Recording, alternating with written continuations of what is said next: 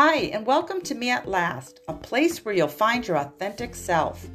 I'm Leah Brown, and I'm a life coach with a passion for helping clients evaluate where they are today and where they want to be tomorrow. In this episode, I want it to be an introduction to Me at Last and what to look forward to each week. In each episode, I'll share a different topic that's relevant to our personal success. These are often areas in which we struggle, so consequently, it's been easier to avoid and wear a mask. We live a life of a charade rather than taking a hard, honest look at ourselves in order to overcome these areas. Some of these topics we'll be discussing will be evaluating our self-esteem, building our confidence, and addressing codependent habits. We'll discuss setting healthy boundaries, working on proper communication skills, and developing strong time management.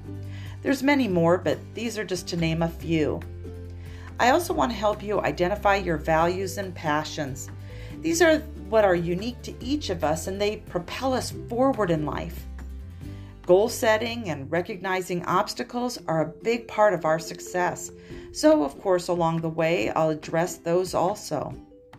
I'll share from my personal journey, the experiences I've had and the lessons I've learned, and just a little fair warning, I'll get really raw and honest in sharing because I've learned that that's the only way that real change happens.